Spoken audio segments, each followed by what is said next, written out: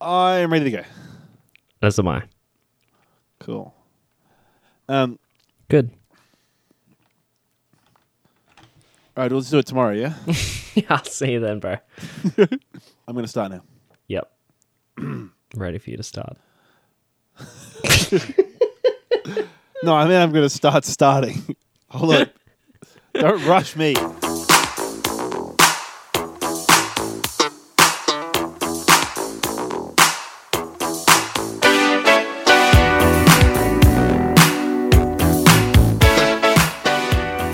Welcome once again aboard Beef Sessions. Join us as we rocket through the stars at the speed of sound. I'm Oscar. Andrew. Here we are. We sat down, said, "Are you ready to start?" And then started straight away. Yep. Without faffing around for 40 minutes and 19 seconds. That is what happened.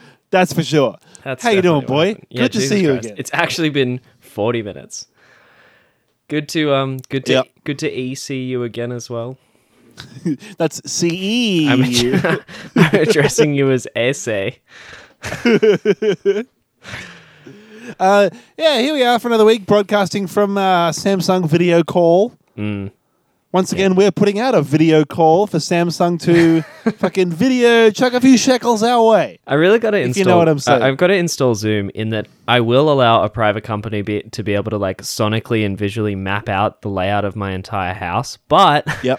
I can Photoshop myself in front of Little St. James Island. So That's the worth it. second time I've heard it. But what the fuck is Little St. James Island? It's Epstein's Island. Oh, that is funny. Do It is funny. Yeah, it's funny. Thank you. you reckon he couldn't get the big St. James Island? Yeah. No, he preferred Little. Yeah. He did too. No, see, you might not... Yeah? Andrew, Do you know something Oh. about Jeffrey Epstein that I don't? Yeah. Famous island investor Jeffrey Epstein. Is there something I might have overlooked? Yes. And this week, we're doing a little film. A little film called Prisoners by Prisoners. Denis. It's Prisoners, yeah. No, I'm going to say it Prisoners the whole time. Prisoners. Because that's First what one to say prisoners properly loses. that's Let's what go. the French-Canadian director would say. Prisoners. Prisoners. Directed by Denis Villeneuve, written Yep. by Aaron Guzikowski. Yeah. Starring- Yeah, I reckon you got that right. I reckon so. Well, I would have said Guzikowski, but Or maybe it could be like Guzikowski. yeah, I reckon there's a little TZ in there. Yeah. Let's find out where he's from. Aaron Guzikowski. He's from Massachusetts, so it doesn't fucking matter how I say it. So it is Guzikowski. Yeah. Yeah. This dude definitely edited his own Wikipedia page. How's this? There's You a reckon? personal life section for Aaron Guzikowski's Wikipedia page. Yep. He's only really written 2 or 3 movies. Personal life. Guzikowski moved to Los Angeles after selling his first script in 2009 and is married with 3 children. He was raised as a Catholic but is no longer practicing. Yeah. And the citation for that is an interview about literally this movie. So, yeah, that is weird. That's weird. No one, and I repeat, not a single one is editing this Wikipedia page to make sure that everyone's clear about the fact that Aaron Guzikowski is no longer fucking practicing his Catholicism. I think this isn't funny, but it is Beef Station probably is, of course, true. our movie podcast where each week we watch a movie and discuss it. Yep. Give you some bullshit. This is a bit of Now- the aforementioned yep. bullshit. You gotta wait. That usually comes across the top of the show. Yep. Andrew, I'm giving an introduction, if you would. Sorry.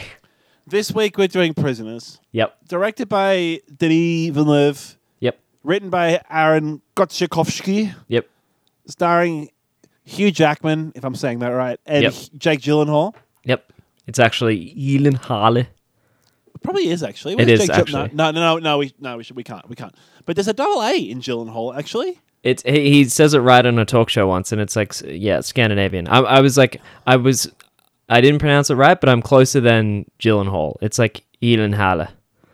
or something like The that. surname of a Swedish noble family descended from a cavalry Lieutenant Nils Gunnarsson Hall, Mm. who died in 1680 or 1681. Yeah, Oscar, we're doing a movie podcast right now, so if I could honestly do this for hours. Yep. And by this, I mean not this. Yep. I recommended this ages ago. I feel like this is probably another recommendation by a friend of the show, Zach. But to be honest, we were churning through our respective Netflix queues. This is the first movie we could both agree on. And it was literally, it was a lot of like, oh, how about this? Like, nah. Do you want to watch this Beatles How about movie? this? Nah. No. Do you want to watch this? Do you want to watch this 4-hour movie documentary about made by pasta? a Russian person where none of the characters ever say a single word? Like, no, I'd rather not. So this is the first one we could agree on. Yep. And I think it was a pretty happy little middle ground. It's a nice representation of the sort of movie that we could agree on. We'll talk about it later in the show. Yep. For now, we'll kick into a bit of news. Yeah. I've got a bit of a new little setup going on here. Which celebs have COVID this week? Well, I mean, Tom Cruise technically... No, not Tom Cruise. Tom Hanks is fine. Yep. Obviously. There's a news story about how Tom Hanks and Rita Wilson caught coronavirus. Is it interesting? Do we want to hear that? Let's find out. Let me just read the article. This is my favorite part of the podcast, is me waiting to find out if an article is worth you reading or not. Not me reading an article, mind you. I don't get to read the articles. Coming from Rita Wilson's interview show with CBS This Morning this week, fans now know the pair caught the coronavirus by coming into contact with another individual who had the coronavirus while in Australia. So it wasn't... Although they are still unsure of who that individual may be, Wilson made sure to note that none of their close contacts, like friends and family, have come down with coronavirus. Yep. So the news here... That article... Hey! That article is an ad for whatever's on the page. That article is just to give money to whatever company's advertising on it. Sony has some lightweight headphones they're selling. Yeah, okay, good. There's an now ad here. This I'm into. What ads are on your news pages? There's an ad for a service called U Foods. Okay. Which I think is some sort of meal delivery, I think it's like a recipe ingredient delivery service. And that's what they're trying to flog by telling us that Tom Hanks and Rita Wilson caught coronavirus from someone. From a person. from some person. From somebody. Tom Hanks himself didn't eat a bat, and that's all we have to worry about. Damn. This new David Bowie film that is still in the works has been released with it hasn't been released, goddamn. The first clip has been released. It's called Stardust. Yep. It stars some dude named Johnny Flynn in the lead role, and the new clip that's been released is Johnny Flynn as David Bowie, doing a very impressive kind of affectation of the Bowie kind of voice, with Mark Maron portraying his publicist. Right. And I don't know, it's kind of a very low-key scene where nothing much happens. But it's got me intrigued again, because now that I've seen some moving pictures, you know, I just wonder, because it's set in the early 70s before Bowie was really famous, I think, when he was sort of getting up and becoming this Ziggy Stardust character. It makes me kind of wonder what the movie's actually going to be, because I'm fairly certain this is still the movie that... I'd say it'll be about 24 frames a second for about 90 minutes set to music. Because it doesn't have rights to any of the Bowie music, I think. And I really wonder how Bowie was mostly an actor, if you think about it. It's just going to be entirely about his role in Labyrinth. I still think it could imagine be good. that. Imagine that. Good. Imagine if it was just a movie Half an hour about the development of the leather pants. Yeah. Good shit. Yeah. They just never mentioned that he was a musician. That'd rule. How's this for a fun fact? David Bowie, his name is Davy Jones. Davy Jones. Yep. and he had to change his stage name to David Bowie because Davy Jones is the lead singer of the Monkees. Davy Jones is actually famous. And he also has a very famous locker at the bottom of the sea. Yeah. Yeah. So I think he's probably more well known than whoever the fuck else you were talking about. Disney Plus censors Daryl Hannah's butt in Splash using questionable CGI. This rules. Now, this is a very visual story. Okay, so listeners, I would urge you to go and look this up for yourself because Google I saw it Disney without Plus Splash. I saw it without Digital the context fur. of knowing what it was, and I thought that's one of the worst cover-up jobs I've ever seen in my entire life. And then I learned that it was Disney doing it. I'm reading straight from NME here. Disney Plus removes nudity from Tom Hanks' film Splash with odd digital fur CGI. It's so funny. Tom Hanks starred in a film called Splash a little while ago now, featuring It's a the movie actor about falling him in getting love coronavirus. with human woman Daryl Hannah. Yep. Because her name is fucking Daryl. What kind of a name is that? Anyway. Daryl Hannah as a mermaid Are you sure who it's not walks in the Hannah ocean. Daryl? Fuck, that'd be good. That'd be good shit. With like a nude butt. Yeah. And famously, When it came out on Disney Plus, if you're Disney, people don't have asses. It's just like it's like the front of a Barbie, but twice as wide. yeah, God, There's no crack. There's no hole. Nothing. someone on Twitter pointed out that her ass has now been like a whatever it is. Her ass has now been covered up by a piece of digital fur. Good. She said Disney Plus didn't want butts on their platform, so they edited Splash with digital fur technology. Great. And my God, does it look terrible. It looks really bad. It looks like someone, you know how you can make like, if you're like editing a GIF on your phone, you can make like things stay in a certain place by editing it frame by frame. That's that's how a bad top it hat looks. emoji or something. Yeah, exactly. It looks so fucking bad. It's really, really terrible. Yeah, it's like something of the work experience get half an hour.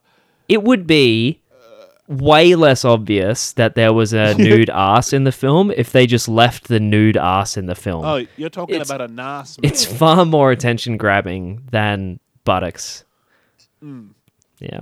Anyway, good old censorship of the female body. There we go. You love to free see the free the Yeah, buttock, baby. free the ass. I really need to get a. Can we get a shirt that's the Beef Station logo, but instead of Beef Free Station, the it just ass. says "Free the ass"? Well, we'd have to check with our artist, see whether he's happy to do that again. No, we could just go to Redbubble. Like, I'll do it in like MS Hey Paint mate, we'll font. pay you double. We need you to write "free the ass" this time. Fuck. Good shit. Dialing back. Speaking of asses Yep. and freedom. Very good. Sad news this week is that Tim Brooke Taylor died of the coronavirus this week. Tim Brooke Taylor was a hugely influential and respected British comedian who is most famous as a member of the Goodies. Yep. The Goodies! Goody, goody, yum, yum. I demand that you edit in the music here. Sure. Man, I loved the Goodies. They were very popular. Yeah, I remember you talking about them when we were in high school. Yeah, they were like it was like a comedy sitcom, British comedy fucking TV show. A sitcomedy. on A situational comedy. Oh, that's more of a sitcom than Right. a situational. Okay. In the 70s, I think that in Australia it's well known because the ABC used to broadcast it. In I've any seen case, it on I feel like TV, it's one of yeah. those things where the only reason I've seen it is because my dad got the DVDs Yep. when I was a kid. It's the Monty 'Cause he Python remembered of it was British when he was a sitcoms. kid. So good. I reckon it probably dates fairly well, and I don't know. It's a piece of my childhood, and I was sad to see him go. Yeah. The ripe old age of 79 as well. His death prompted contemporaries like John Cleese and Stephen Fry and David Mitchell, Bill Oddie, I to think all they were pay probably tribute to him. slightly less popular than the than like Monty Python, Monty but sort of Python, similar level of like recognition in the comedy world. Yeah. Yeah, exactly. Oh, because like John Cleese performed with Tim Brooke Taylor in the late 60s and early 70s. And Stephen Fry described him as one of his comedy heroes. Right. So he said, I feel like if you don't know the goodies, the ship has sailed, and maybe you'll have to look up some of the episodes and watch them later. But it's a great little British comedy that was a favourite of mine when I was a kid, and I was sad to see him go. Yeah. I think let's find some other bullshit to lighten up the mood. Yeah, it's sad when these people die naturally, sad enough, but it just feels like we're going to have, probably going to have a fair few more than average celebs die because of this virus. Someone fucking bubble out Bob Dylan. God damn. Yeah. Sure, he's in an underground bunker somewhere. How's this? Martin Scorsese's Killers of the Flower Moon could be released on Netflix. Martin Scorsese, he directed The Irishman and other movies that are shorter than The Irishman. That's a bit after that you said that I didn't quite catch. Killers of the Flower Moon is a movie that he's got coming out, and his headline says that it could be released on Netflix due to its huge budget.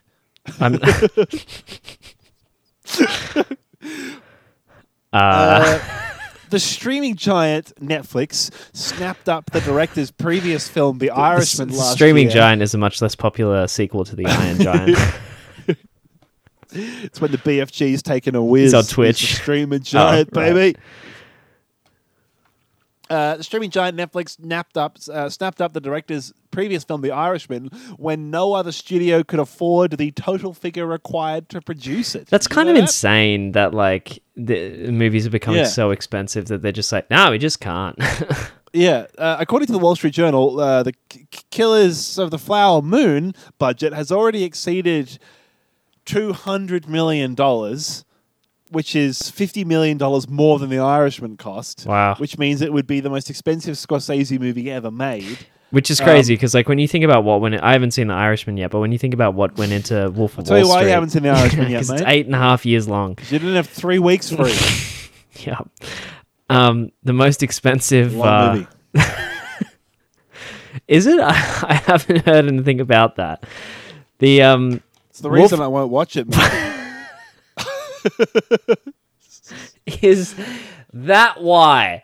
It's The Irishman. Fuck, Wolf of Wall Street is really ostentatious. Famously part of Scorsese's cinema of excess approach, and it's wild that it really is going for quantity over and also quality. Yeah, that's as the expression goes.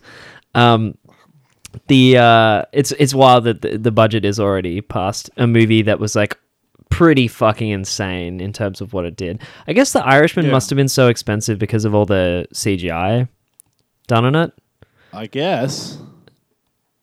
Do you guess? I guess quite frequently, actually. I don't know. I'll wait and see. You'll find out in 6 months when I've finished the literal running time of the film. But I had another... Sorry, yep. But I just can't imagine that a gangster movie is going to have anything in it that's that costs that much to actually produce, other than the CGI, the digital de-aging. Anyway, sorry. Go ahead. I had another story related to this movie, but I can't find it. And now when I open up Google, it's just Googled coronavirus. What the fuck is the coronavirus? Bro, I've got some bad news. I got tickets to the Olympics. So I hope it doesn't interfere with that. Oscar, wake up! Oscar, wake up! You've been in a coma for 6 years. Oscar, wake up! Fuck.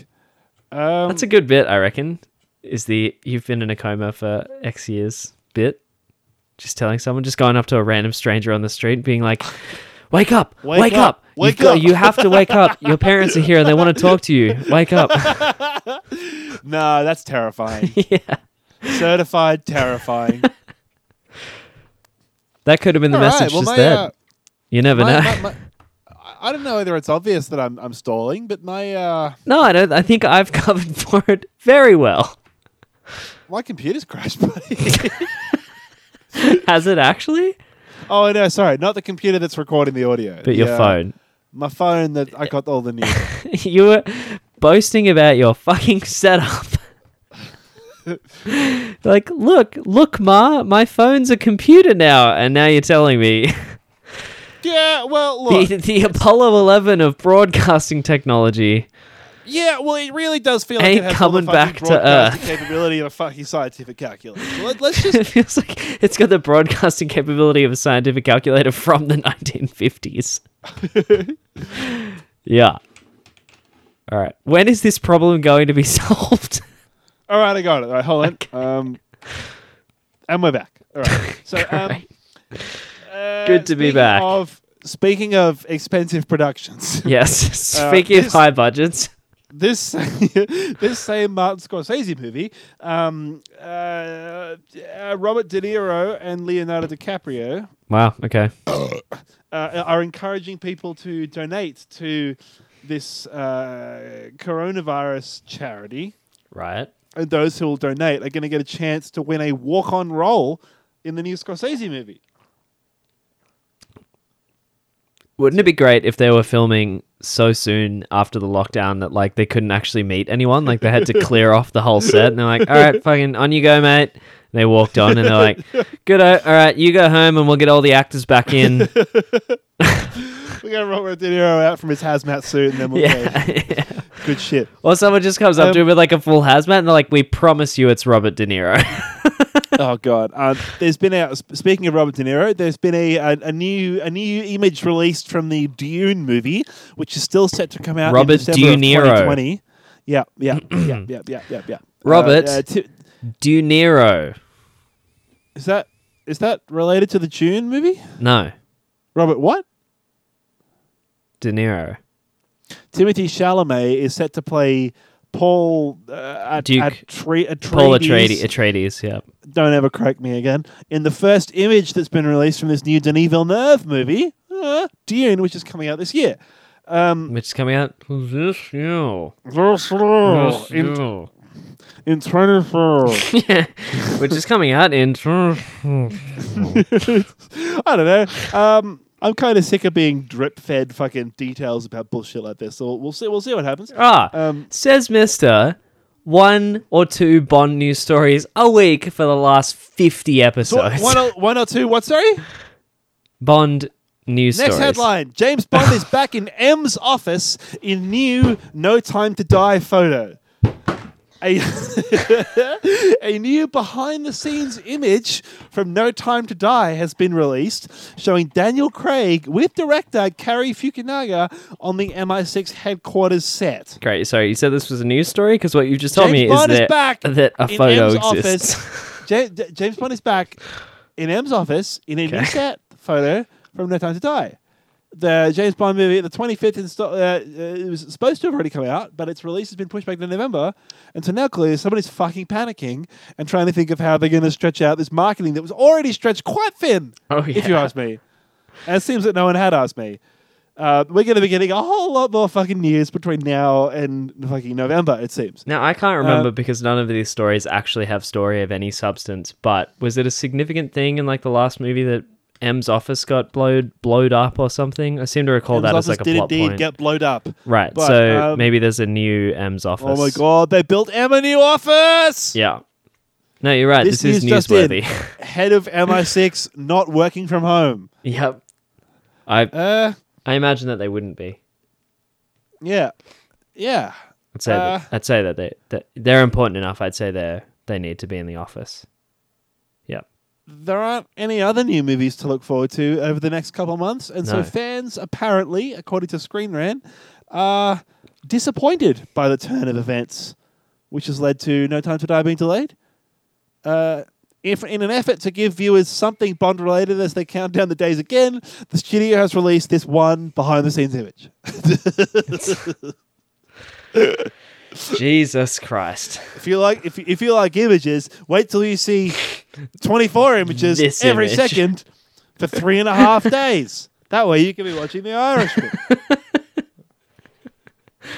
Boy, I love frames. Just can't get enough of them. Well, I've got 1,500,000 of them for you. Just Googling 1,500,000 divided by 24 to find out how many seconds that would be. How many seconds is it? And then divided by 60. Yeah. Give you the number of minutes it is. That's the minutes. 1,041. That's a long movie. Go divide it by 3.5 to give you how many Irishmans it is. Well, divided by 60, that's 17 Yeah, hours. Right, now divided by 3.5. Great bit of podcasting here. Andrew? That's 4.96 Irishmans, which is also the number of Irishmans that are in the Irishman. I look forward to having heard the elevator music 3 times already in this episode. Jesus Christ. There's going to be a lot of 4.96 Irishmans. Oh, man, that's good shit. All right, next headline here. Robin Hood is going to get a live-action / CGI remake for Disney+. Disney is developing a live-action CGI remake of the fucking Fox. You know the Disney movie with Robin Hood, where Robin Hood is like a sexy fox. Yep. They're going to do that, but Sorry. a what? You're thinking of Zootopia, mate. You know that Disney movie with Robin Hood in it that makes you feel all funny in your downstairs zone? Yeah, I do know that one, yeah. Well, it's going to feel a whole lot funnier, let me tell you. You thought Dumbo made you feel... You thought Dumbo gave feel ants at least twice as funny with 500 times the budget. This Dumbo has pre-booked his tickets already. Great. To see that Dumbo. That Robin Hood. Great. Yeah. Yeah. Yep. That's it. Okay. That sucks. Yeah. Great. I like that movie, I think. I think I've seen it. I've actually never seen it. It's got a lot of... I feel like a lot of the... It's got really interesting... like the way that the characters move is really funny. Yeah. It's funny, is it? It's enthralling. Enthralling. It's compelling. It's compelling. It's good, is it? Stop saying the words that I say. It's making me very self-conscious. Self-conscious, is it? Okay. Tom Hardy... Yep. is going to be starring in a new Al Capone biopic, Yeah. which is going to be debuting on streaming services. Probably. Debuting. Have you watched the trailer? Don't ever correct me again. No, I haven't. But the name of the director is Josh Trank, which can't be a good sign. In this movie trailer, he says about 8 words, and 5 of them sound crazy. Are 5 of them, my name is Al Capone? No. That'd be good. It's like unintelligible screaming, but it's very clear that he's affecting a serious like performance accent, and I reckon it's going to be his most interesting and dynamic performance since Venom, where he was like, "Oh, is there a problem? I don't know how to. My name's Eddie, and I take photos." It's going to be very good. It'll be Tom Hardy's 3rd fucking movie where he's had a major problem with his voice. Yeah, it's going to be great. Yep. Oh yeah, I forgot about Bane. Jesus Christ. Yeah, but I thought that was what you were doing originally. No, it's the Venom. The one he has a wild. Some of the strangest line readings I've ever heard come from Venom. Yeah, it's apparently going to be probably released theatrically, if only because they're still sticking to their fucking May release date. Jesus, really? Well, no. Now they're saying it's going to be like one of those like sort of 2-day rental type things where you pay like $30 to rent it or some shit. I'll probably go in on that. I think that'll be crazy. Yeah, I mean, I don't really know that much about Al Capone. Well, have I got a movie for you?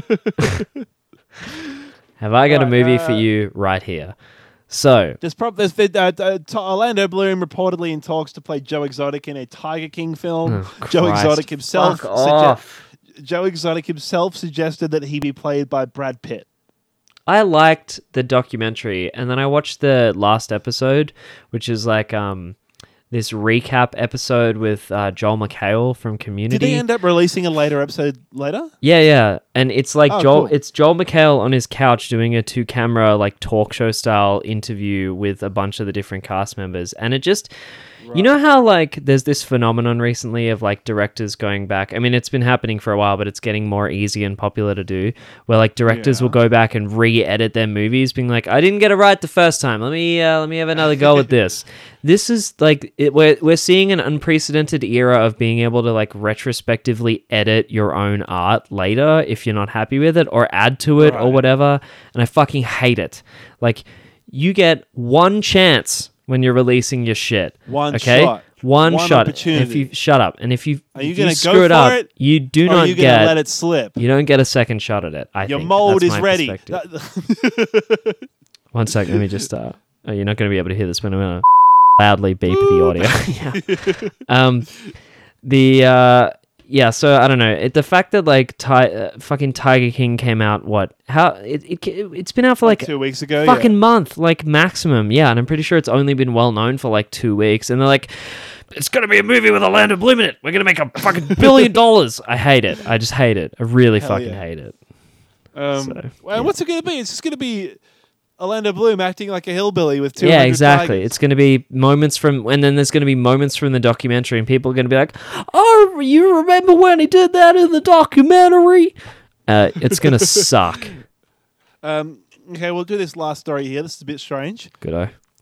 Brie Larson. Yep, very good. I'm in already. No, hold on. Yep. Art that's been revealed as to what Brie Larson. Gary Larson ate a full wheel of brie and passed out and died. The son of a man named Lars. In the year 1266. Here's the headline. What Brie Larson could look like as a live-action Princess Peach from Mario Brothers. Right? Okay. New fan art reveals what Captain Marvel actress Brie Larson could look like as Princess Peach in a live-action Super Mario Brothers movie. What do you mean fan? Why am I hearing a news article about fan art about Brie Larson as Princess Peach?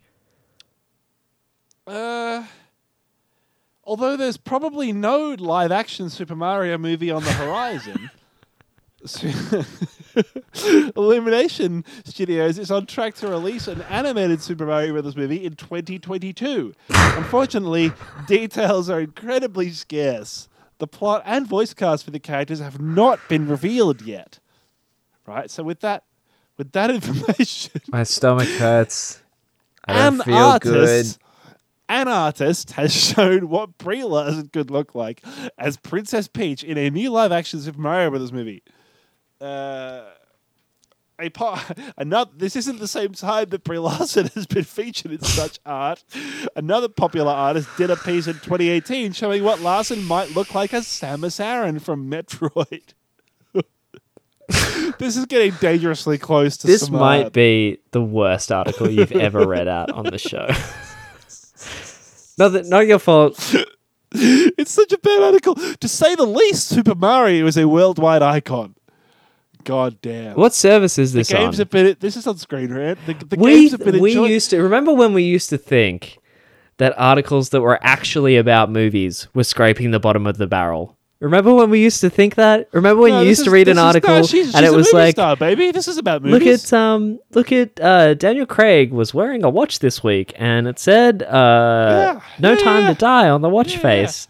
You can buy the watch here for $5,000. And we were like, that's an ad, not an article. You remember that? Yeah. This has even less of a purpose than that. Perhaps unsurprisingly, the character's world was given the live-action treatment in 1993. As fans know, the movie ended up being a critical failure, and since then, many have wondered what a well-made Super Mario movie might look like. I'm begging. Princess Peach is one of the most recognizable video game characters in existence. Surprisingly, she was not even featured in the 1993 movie, making fans wonder how the princess might appear in the live-action world. On Twitter, artist Apex Form has answered the call by putting Brie Larson behind the crown. Check it out below. It's Brie Larson in a pink crown and a unsurprisingly tight-fitting pink costume that looks nothing like Princess Peach's actual clothes. Right. She's already a human. Gross. So you could just... It's like, I get that being like, oh, what would Mario look like if Mario was a real person? Because Mario... whilst not entirely accurate to the video game character, the image shows how Peach could be adapted with some liberties taken. Fucking hell. This article is describing what fan art is. Oh, God. Jesus Christ. This is so good. This user has illustrated what might happen if a human took a pen and put it upon a piece of paper and traced lines with it until those lines form something reminiscent of a human form. Brie Larson fans can look forward to Captain Marvel 2 as they contemplate her in the hypothetical princess role. I'm gonna need to move on from this. I had a hypothetical princess roll for lunch today. Nice. That's pretty good, actually. From Rolled? Thanks, brother. Nah, joke's on you. I don't live anywhere near a rolled. Yeah.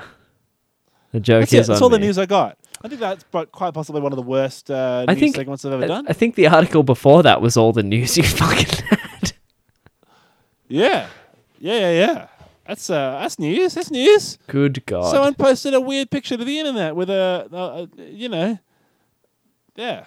I suppose, in a technical sense, it is news.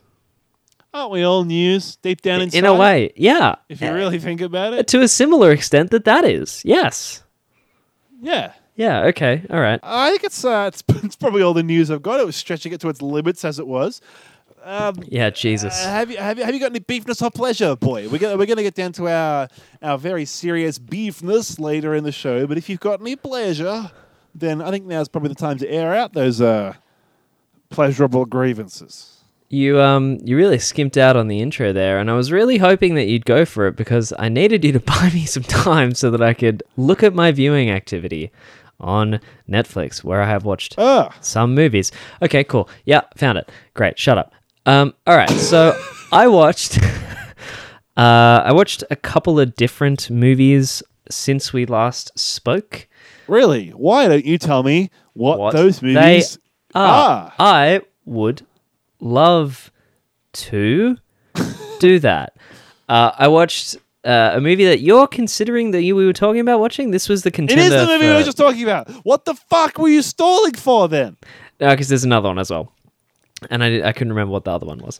The Platform is a new movie that I think also was distributed and bought by Netflix. It's in Spanish, directed by no one that you know, and starring also Spanish no people. one that you know.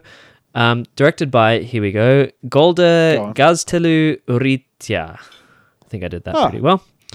I went to high school with Golda Gaztelu. I think this was recommended by... Was this recommended by a friend of the show, Anna? No, it was recommended by a friend of the show, Callum. Oh, closely linked to friend of the show, Anna. So, yeah, okay. Yeah, exactly. This is Closely linked, one might say. It was it was kind of pitched as like I think they mentioned that it was like a horror movie. I'm currently shopping around for close links of my own, so if there's anyone that's interested, hit me up. It's not really a... Cuff him, boys. He's horny. Hey. He's horny is the sentence that just formed in my mouth, which is not the one that I meant to say. I meant to say it's not really a horror movie. It's more of a conceptual sci-fi. I suppose it feels a little bit like a thriller at some point, but you'll see what I mean by that. So it's about It's not really a horror movie. It's more of like a period drama. Yeah, literally. It's like pretty far from a horror movie. There isn't really... I mean, it's suspenseful, sure, but there's not like a supernatural creature. It's not like there's no my god, zombie movie or anything. So it's not really a horror movie. is it scary? Not really. It's more like I said, it's a sci-fi and it has like thriller elements maybe, but really it's just like, I mean, it's as much of a horror movie as Snowpiercer, which is in its recommendations on Netflix. So like, yeah, it's pretty close to that. So it's about a giant tower that's basically a prison, and this man, he wakes up and we slowly learn that he's volunteered to be a part of this system, which is, I can't remember exactly what it's called, but basically this tower prison thing. And he wakes up with one other person in his cell, and there's a giant hole in the floor, like the size of like a large table, I guess. And it's like it's like meters wide. It's like a big hole. How many people would this table seat? Probably 10. Like it's a big dining. Think of like a big round dining table? No, Or like square, like a rectangular. rectangular. There's a rectangular hole in the floor. Yes, huge rectangular hole in the floor, and you can see the floors below, and you can see the floors above. And he wakes That up, and seats there's a maybe big like 2 on the short sides and then 4 on each of the long there's sides. a big like 49 or something on the wall, and he learns that he's on the 49th floor of this building. And I guess the point is that food descends on a platform from the first floor down, and it goes past each floor, and at each floor it stops for 2 minutes at a time. And what that means is everybody. So the people on the 49th floor are going hungry. That's what it sounds like. So the first floor eats first, and then the second floor they eat their fill, and then the second floor eats their fill. And Who eats after the second floor? By the time you're the 5th floor, so by the time you're getting down to like, the the 40s, you're eating some people's leftovers, and it's pretty gross. And basically, you learn more about this cellmate. You learn more. I don't want to spoil too much of it because I think you should watch it. It's actually one of the most interesting like concepts for a movie that I've seen in fucking ages. It's really kind of hard to describe. And it's all mostly set in this prison. It's entirely set in the prison, except for like one scene, which is kind of a flashback. So like, so for one scene where he escapes at the end. There's that movie Buried. Remember we saw Buried in the cinema? Yeah. Which is mostly filmed in this like coffin. So if you go like it's all filmed in the coffin, it's like right. Well then, he's not getting out of the fucking coffin. Yeah. Right, yeah. Spoiler alert for Buried. He doesn't get out of the coffin. Yeah, so he's not always that on the would be same... good, by the way. If people were like, I'm just going to sit down and watch this obscure fucking Ryan Reynolds drama from 10 years ago, but first, you're going to listen to what the Beef Boys have to say. Station. That's happened to me a couple of times where I've been like absolutely determined to watch a movie, and it's just been like randomly brought up in a podcast episode, and I have to like stop listening to the podcast that I wanted to listen to. This movie we're doing this week was spoiled on a podcast for me. Oh, really? This movie's 7 years old. Yeah, you're talking about Prisoners. Yeah. Prisoners, yeah. It's pretty funny. We're talking about it later. Sorry. So you're talking about this fucking Spanish-ass prison movie. Yes, The Platform, yeah. Where he gets out of the movie at the end of the movie. He gets out of the prison at the end of the movie. I'm not going to comment, but it doesn't work like that. So this is the movie where he crawls through a tube of shit. And yes, it is. The Platform Redemption, yeah. Spoiler alert for the Shawshank. So new rule, if a movie is more than 2 years old and we bring it up, we have to spoil it even if it disrupts conversation. Yeah, so and I guess another gimmick of this movie is that like it's not a gimmick. Toy Story 3, they all burn in the furnace at the end. Keep going, sorry. Very good. They have to, so at the end of a month, they're on each floor for a month, and then they are gassed and they wake up. Jesus. And they're on a different floor, and so a random floor. Well, it's sort of yet to be seen, and then it's what seems like it's random, but you're never really quite sure. So the and obviously like they don't know. He asks his cellmate at one point because he wakes up in a cell with this old dude who's like been doing it for a while, and so he kind of like learns a bit from him, and. Yeah, he's like not sure how many floors there are, and so like there's no food past like the sort of 60th floor. So, what do you do? It kind of explores life food? In the prison like this. Yeah, and the main character is an oddity because for two reasons. One, he is the only person that's volunteered to go into the thing. It's normally meant to be a prison. He volunteers. He says like he wanted to quit smoking and he needs to read and he needs to read more. So he has like quit really smoking and starve to death. It's a very like it's quite a philosophical movie in a lot of ways. So a lot of things like that they sort of don't make sense for like particularly compelling narrative reasons. It's obvious like and you can bring a single object in with you, and so like most people choose to bring like I'm going to bring a knife or I'm going to bring a gun or whatever, and he chooses to bring a copy of Don Quixote the book, and so like obviously that's a very famous literary piece, so it has just some wants to fucking read Don meaning. Quixote Literally, yeah. And part of it is that Don Quixote, a book so boring you have to lock yourself in a fucking cannibalistic prison or whatever the fuck. I know you've never read that shit. So I read Don Quixote. Yeah, so he's an oddity for both the reasons that he brings a book instead of a weapon, I guess, or another thing. Don Quixote's probably pretty heavy, though. And he volunteers to go in. And so it's about like the man, he's fat as shit. Him surviving in this prison thing, learning how it works and what actually goes on. And yeah, there's a few characters that he meets that have really key roles in the whole process. It's not a long movie. I think it's an hour and a half. It's really interesting. It's clearly got a lot of like religious... Oh, an hour and a half. Religious themes. Yeah, how many? Sorry, I think that's 3 Irishmans. I'll watch this movie 3 times. You watch The Irishman once. How do you like that? I think you already made that joke in a group chat, but yeah. It's got some really strong like religious themes. It's got some really strong like political themes.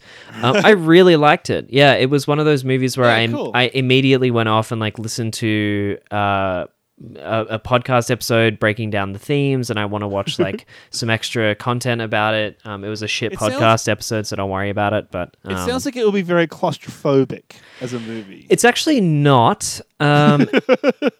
It sounds like it would be, but the cell this sounds like it's going to be dumb, but the cells are extremely large. So like, they're not extremely large, but they're like a decently sized room. So they're not like cramped in or uncomfortable. It's more how many dining tables. It's more the way that people treat each other that's the focus of the movie rather than the physical space. And of course, is it set in like a futuristic kind of setting? Yeah, I'd say it's probably futuristic. Like for instance, the platform is like just a slab of stone, and it descends through the floors, but you're never sure how it's actually moving, and it's never explained. So it's clearly like future technology. Right. And it's run by this... There's no big piston or anything. No. It's run by this thing called like the administration, la administración. And and also what's something else that's really interesting is like I think the Spanish translation of the title of this film actually means the whole, which is like obviously the opposite to the English title's meaning. So I think there's probably a little bit of like platforms, the opposite of a hole. But like the platform goes in the hole. Well, when you're talking about the English people are looking at the platform going down, the Spanish people are thinking about the hole going up. When you're talking about the philosophical analysis of the film and like the thematic breakdown, I suppose one could read that it means that from a more like Eurocentric, as it like Anglocentric perspective, we're more focused on like what is present on the platform, whereas the Eurocentric view is about like what's lacking and what's missing. So and it's like obviously extremely like socio-political in its themes. I really liked it. I thought it was like it managed to be a really compelling and interesting movie while still having some really cool like I get what they're kind of doing there moments. Yeah, right. Which was cool. Really interesting. Also really strong aesthetic, good cinematography, pretty gory. Go in it, I suppose. It's really good. I enjoyed it as like even like a junky kind of movie, but I feel like there's a lot to go beneath the surface on. So yeah, pretty cool. As long as it's not one of them movies where you got to read, then I'm all in. Oh, well, I got bad news for you. Unless you speak fluent Spanish. Because then it's not a movie that you have to read. I'll have to go in. It's good. Good recommendation on the part of our pal Cal. Yeah, I also watched Moneyball, which I'll be a lot more brief about. Moneyball is a movie about Brad Pitt playing a baseball team's general manager. I think it's the Cleveland A's? The A's, whatever that team is. Who gives baseball. A shit? American sports. All sports. My idea of this movie was that if I didn't really care about baseball, then I wouldn't really care about the movie. Discuss. It's still interesting, but I mean, I think I would have found it a lot more interesting. I might have really liked it if I really liked baseball, because a lot of it is like talking about like, this guy doesn't know how to play this position, and you got to put him in this position. No one's ever done that, and you kind of just have to be like reading the meaning of that through the performance. But I guess if you, as someone who doesn't know shit about baseball, like a legal drama or something, right? Exactly, and you're like, I don't know what the fucking clause technicality is that they're talking about, so what do I care? But I just have to assume that they're going to tell me in a way that I get. Was this written by Aaron Sorkin? This is written by someone. This is like a famous Moneyball. Oh right, yeah. Well, that explains a bit of it. That explains why it was fine instead of good.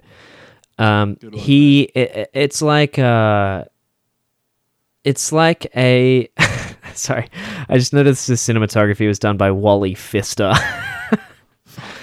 Great fucking name. Pfister with a P too. PF. So it's Brad Pitt plays a general manager of a baseball team, and he meets Jonah Hill, who's like, no one in baseball knows fucking anything. They think that they can like look at players and like judge them by how they sort of feel, and everyone's biased and everyone's really shit at evaluating players. So no one's hiring a team that's actually good. I run statistical analysis of teams, and so I'll hire based on the stats, and I'm guaranteed to win. And Brad Pitt's like, yeah, okay, that makes a lot of sense. And then it's about like them two trying to make their idea work while everyone tells them that they're crazy and they're undoing what baseball is and blah, blah, blah. Right. And like, spoiler alert, it pays off in the end. So it's pretty good. Decent performances, not the best, not the most compelling. It's interesting, I guess, that it's based on a true story, but I mean, I'm guessing a lot of it is like Hollywoodized, so whatever. You can give this one a miss. It's been on my list for ages, but you, the listener, unless you're a baseball fan, whatever. I watched it when I woke up in bed and didn't have anything to do, and it was fine. It was fine.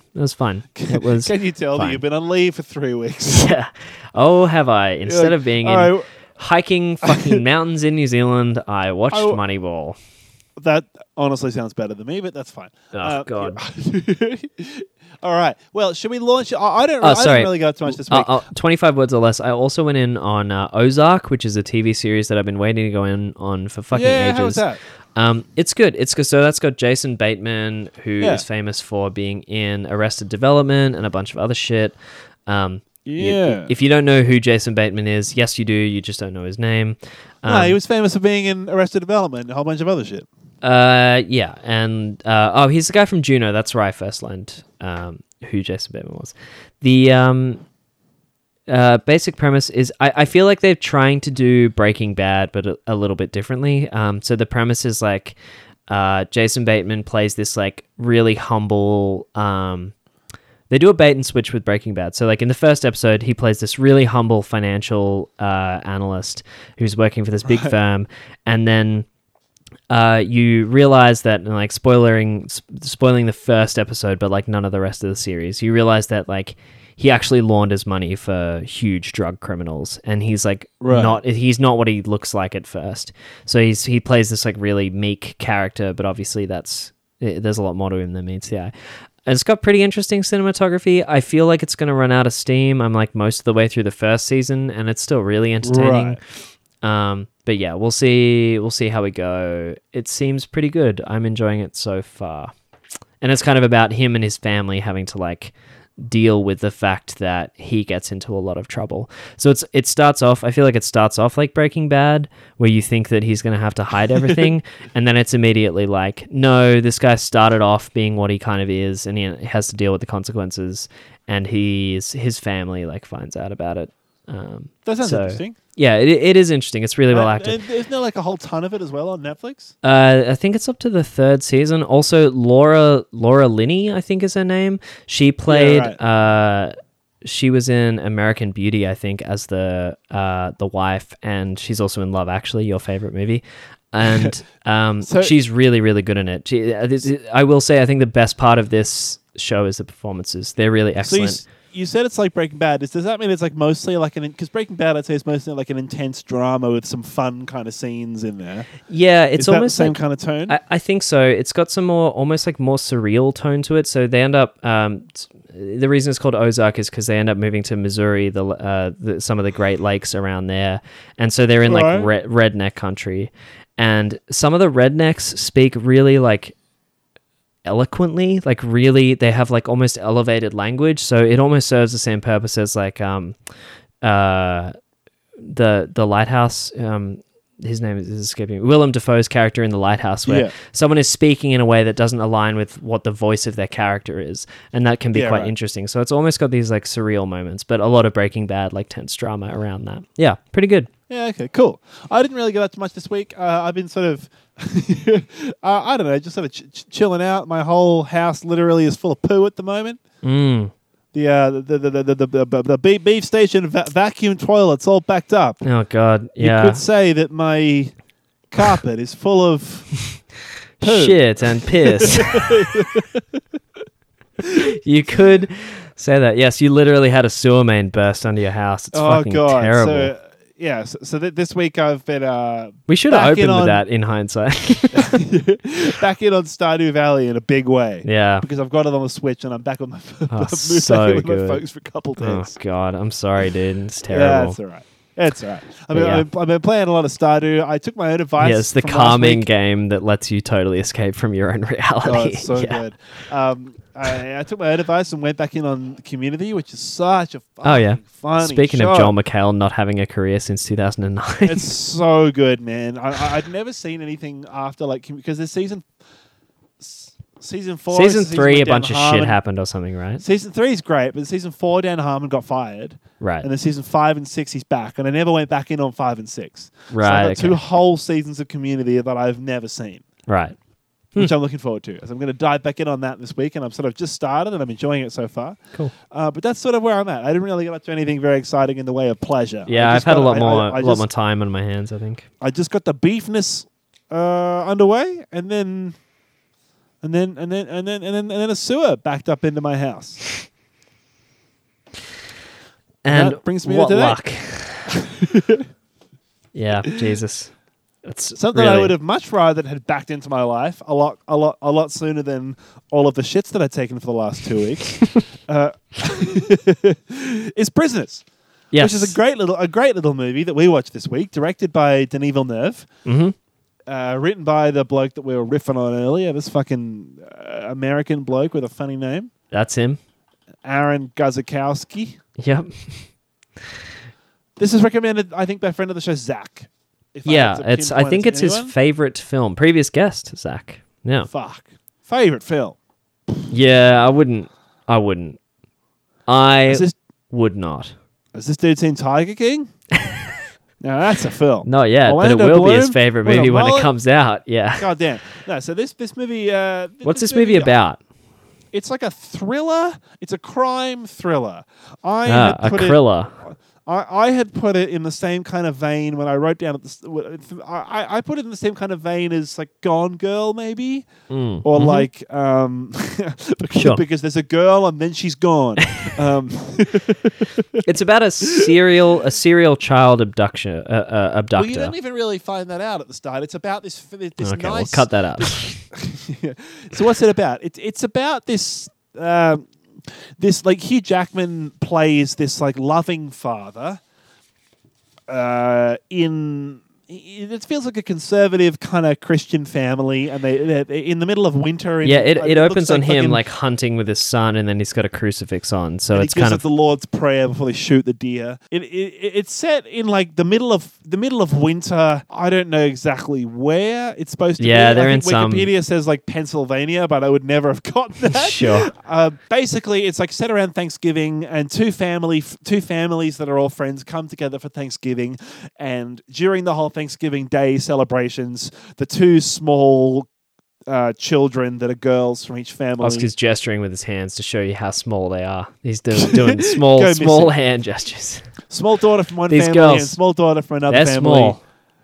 Go missing. These are normal sized girls. And These are small girls. It takes them sort of an hour of fucking around, running between their houses, looking to realize that they didn't just wander off; they've probably been kidnapped or something. And so Yeah. most of the movie, They were fucking around near an RV, and the RV is when they go outside, the RV's gone, and so are the and so are the girls. kids. Yeah. Yeah. It mostly surrounds Hugh Jackman as Keller Dover, who is one of the fathers. Fucking hell, I never knew his name. Is it really Keller Dover? Jesus Keller Christ. Dover. That is Keller insane. Dover, and then Terrence Howard, who plays the other father of the other family, and it's essentially a movie all about the police investigation into trying to find where these two girls have gone missing, at the same time as Hugh Jackman sort of reckons he knows who did it but can't prove it, so is sort of taking the law into his own hands. Right.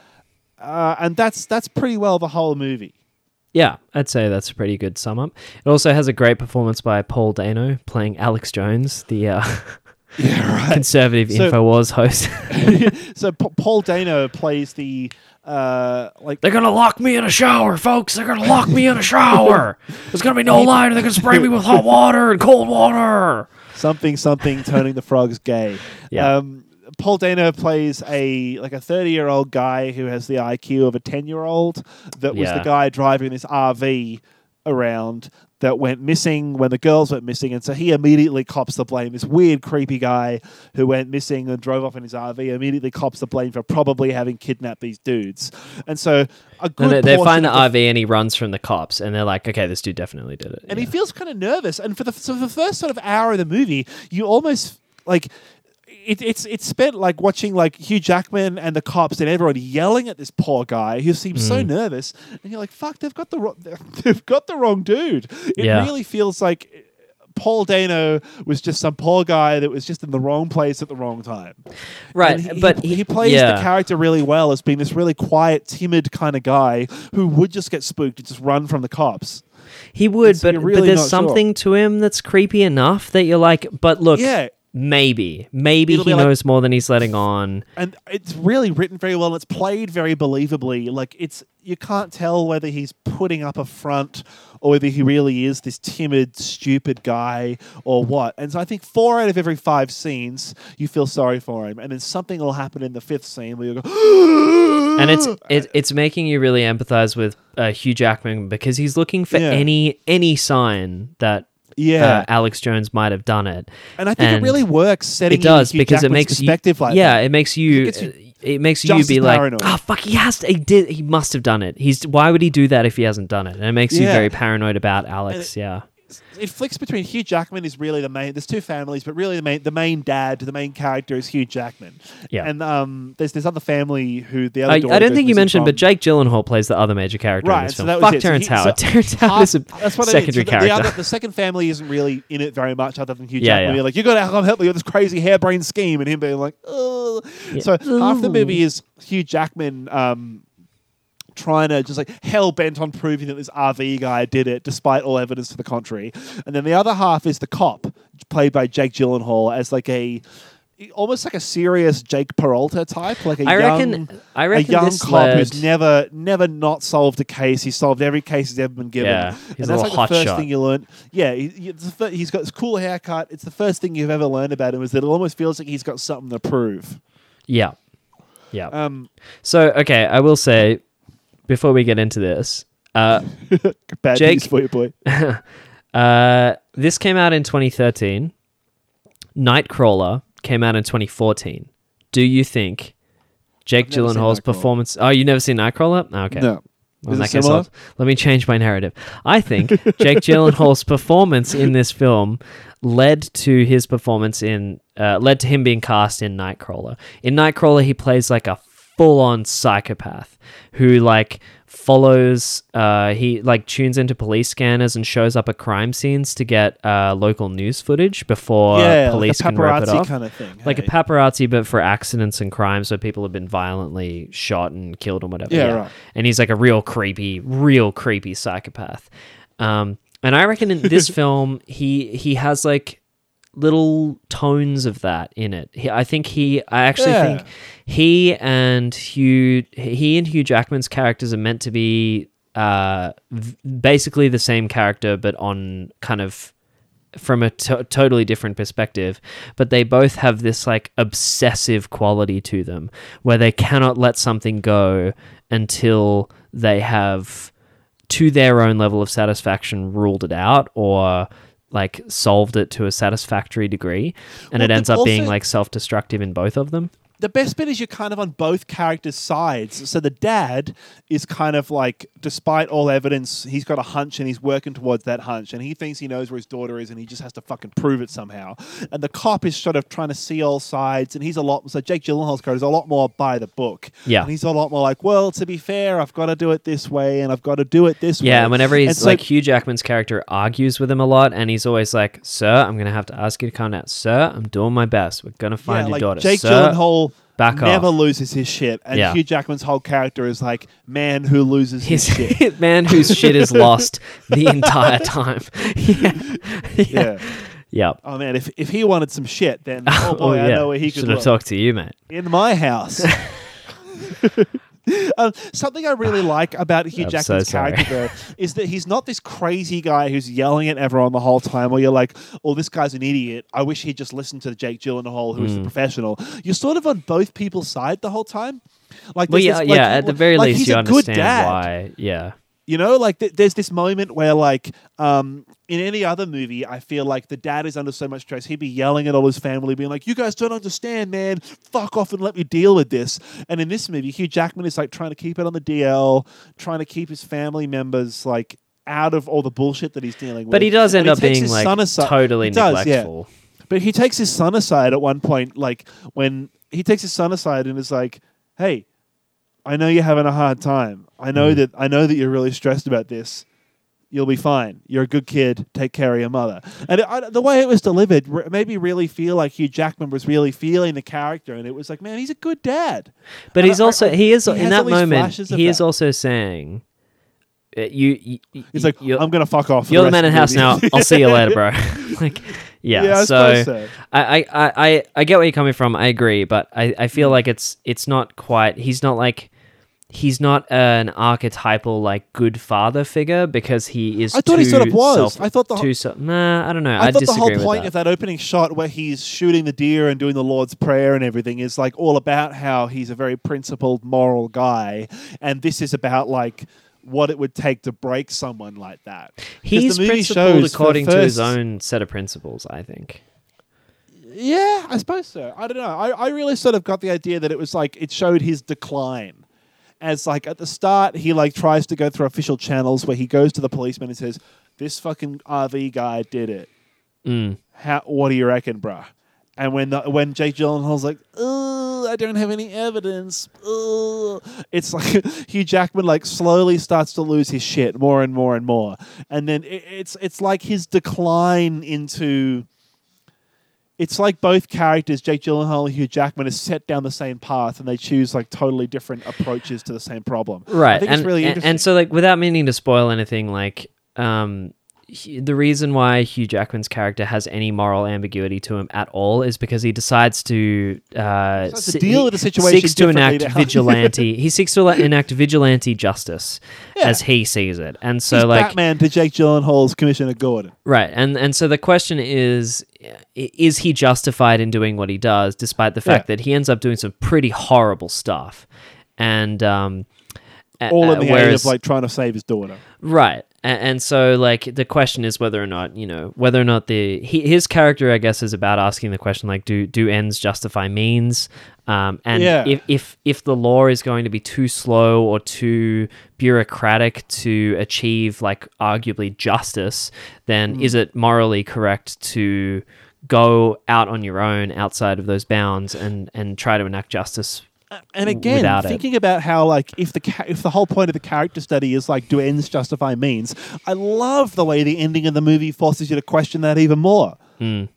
It's so we should get into it a bit more. Yeah, this movie came out in 2013. If you're going to let's just say like I think it's really hard to talk about because this movie has some really great turning like points. morality type, yeah. Well, turning points, and I think it's really hard to talk about the movie as a whole without talking about those turning points because they're sort of the most significant points of the plot. So, this movie is directed by Denis Villeneuve, who's an excellent director. The cinematography is by Roger Deakins. Like, it looks fantastic. Some great performances by Hugh Jackman and Jake Gyllenhaal. It's I would say it's one of the best like crime thriller kind of type movies, Well, as you say, like Gone Girl. If you want to watch one of those, I think Yeah. yeah. Denis Villeneuve is brilliant as well. He's done Sicario, Arrival, Prisoners, Blade my Runner 2049. favorite movie in the world. Yep, He's doing the new June movie. he's very good. Yeah. This is, I feel like it's a realistic crime thriller kind of drama movie. So if you're into I like feel like true, it's if you're very- into true crime, this is like a movie Yeah. for you. This you know? is very suspenseful the whole way through. I feel like I got a bit of a True Detective kind of vibe from Yeah, this sure. movie. Yeah, totally. Um, And similar like dynamic of like unfortunately two male characters. But yes. exactly. I really, really enjoyed it, and I think that if you're after some sort of super suspense, it's not scary, but it No, not at definitely all. keeps the suspense the whole way through, and you're not really sure where it's going the whole way in the best possible way. This is your spoiler warning. It's your spoiler warning. If what we've just talked about sounds appealing, you're going to get a lot less out of the movie if you listen to us talk about it, and then you actually want to watch it. So yeah. Great. Here we are. So there's a definite turning point in the movie where Jake Gyllenhaal, I think it's about, for the first 45 minutes of the movie, it's literally like Hugh Jackman saying, well, I don't have any other clues to go on, but that RV was there and now it's gone, so that dude kidnapped my daughter. And Jake Gyllenhaal sort of follows up on it and doesn't really get anywhere and sort of says, well, I can't prove shit, dude, so I'm going to ignore that clue from now on. As soon as the RV... We'll monitor him. And as soon as the RV runs away, he's like, oh, this dude probably did it. And then they bring him in, and he's like, oh, he's just a scared kid. Like, we can't get him on this. You get that feeling of, like, he was just some scared kid in the wrong place at the wrong time that saw all these flashing police sirens and got spooked and ran away. Like, of course he ran, yeah. Yeah, and so you get this this feeling that this RV guy... You're not really sure either way. And so Jake Gyllenhaal's like, well, I can't prove it, so sorry, man, but I'm going to have to, I have to let him go. And Hugh Jackman's like, fuck that, he's my man. And so, so you get this diverging path where for the rest of the movie, you get Jake Gyllenhaal trying to work the case, and you get all these different cool little diversions and all these different but related cases that he's working on, which I really liked. The thing that really wins you back and makes the movie where I feel like it really sits you in the driver's seat again is when you hear Paul Dano after Hugh Jackman assaults him at the police station when he's being brought out, and Hugh Jackman like punches him or something, or he grabs him. This big crowd of paparazzi, Hugh Jackman pulls him up close, and Paul Dano completely breaks character as this like stupid adult man. Yeah, and just whispers says something fucking crazy. He says like they only Jackman. cried when I left, or something like that. And so, you're just like, well, that is obviously relevant to. Yeah. He knows something about this. There's no way. He's so mysterious that it could just be something crazy that this crazy guy says, but at the same time, it's like it only makes sense if he's the guy that kidnapped the kids. And so for the rest of the movie, piece of evidence that you need to doubt yourself. Yeah. And Hugh Jackman is the only one that witnesses him say that along with the audience. Right. So you've got this one little piece of evidence that keeps you going between these two characters, and you're never really sure who to root for. Hugh Jackman ends up imprisoning... abducting Paul Dano's character. Character, and Alex like abducting him in this like imprisoning him in this like abandoned old house that he somehow owns. Yeah. And torturing him. Can I just say it's fucking wild that he decided this was after Alex Jones was a thing, right? Alex Jones was the thing while we were in high school, like 5 years You before. really hung up on that It name. is insane that he named him that. That's like naming someone like Roger Stone or like fucking Adolf Hitler and just being like, oh, I mean, I knew there was a famous one, but I didn't think it would matter. It's really distracting. The driver of the RV, Ringo Starr. Literally, yes. Yeah, exactly. Yeah, I mean, I know Alex Jones is more complicated, but just name him like, I don't know, Adrian Jones or something. Like it. Anyway, bad decision. Very bad decision. So yeah, he abducts him and he ends up like chaining him to a sink in an abandoned building and like beating the fuck out of him and basically torturing him to try and get him to admit or tell him, give him more information about where the girls are. Yeah, beating him to a pulp. Like it gets to a point where his face looks like it's been stung by 100 bees. It's really, like, really the violent. The makeup is really impressive in this movie. Which the whole time I was like, stop fucking hitting him, dude. He's going to either tell you whatever you want, he's going to tell you he did it, or he's just not, he's going to be too concussed. But you feel that frustration though, because like you heard Hugh Jackman heard what he heard, and we've seen that, and no one else believes him. And so Hugh Jackman seems crazy, but to the audience, he seems like a couple dials less crazy, just because like he keeps saying like he said this fucking thing, and no one believes him. We're like, yeah, man, I'm with you. We heard you. We heard him. Yeah. You've probably got something here. On the other hand, Jake Gyllenhaal is working this case, and he keeps getting diverted by all these different bits of the case. And I really love that. His relationship with his boss is so funny, like where he would walk in and the boss would be like, what are you here for, fuckface? And he's like, yeah, well, I'd be able to do my job properly, but I have to come in and see you again because you fucked up, you fucking moron. Fuck you. And the boss is just like...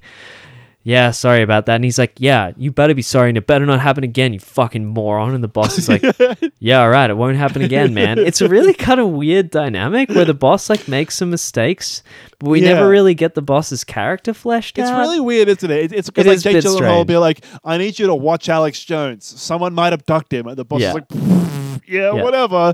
And then he'll come in like a day later and be like, hey, someone abducted Alex Jones. What the fuck happened? And he's like, oh, I didn't think you were serious, so I just ignored it. Yeah, and the boss is like, well, that's the one thing I didn't think would happen.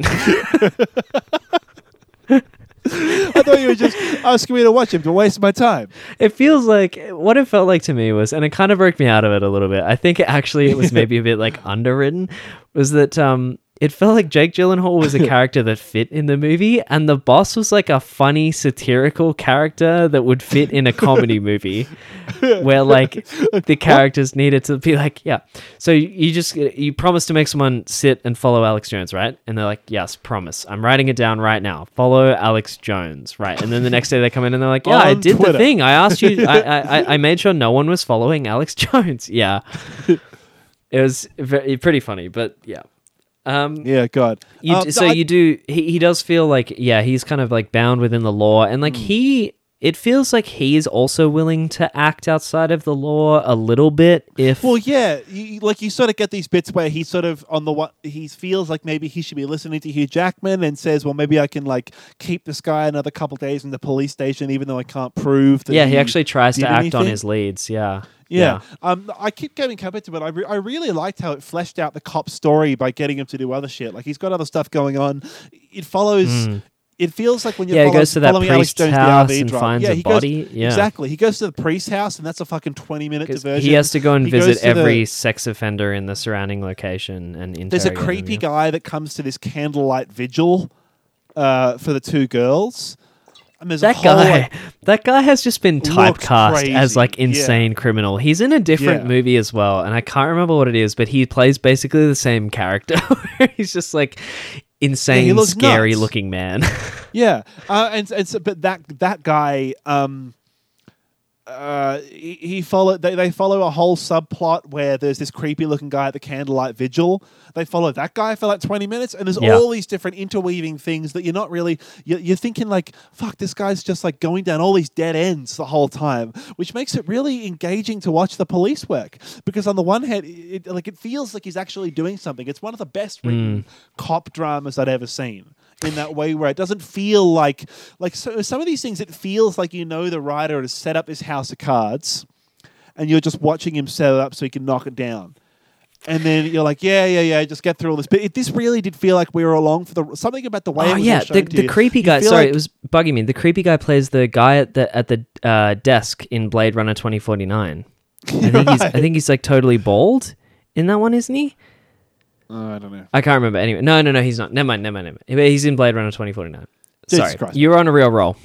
Yeah, so it just feels like with a lot of these kind of cop movies or crime movies, it feels like the writer has like set up a puzzle, and you're very conscious of the fact that you're watching them place all the pieces in front of you At their and discretion. you're like, where's it going? But with this Right. movie, it really felt like you were just watching Jake Gyllenhaal blindly fuck around and hope that he found a clue. And he was like, it felt like you were watching him follow every single clue he got.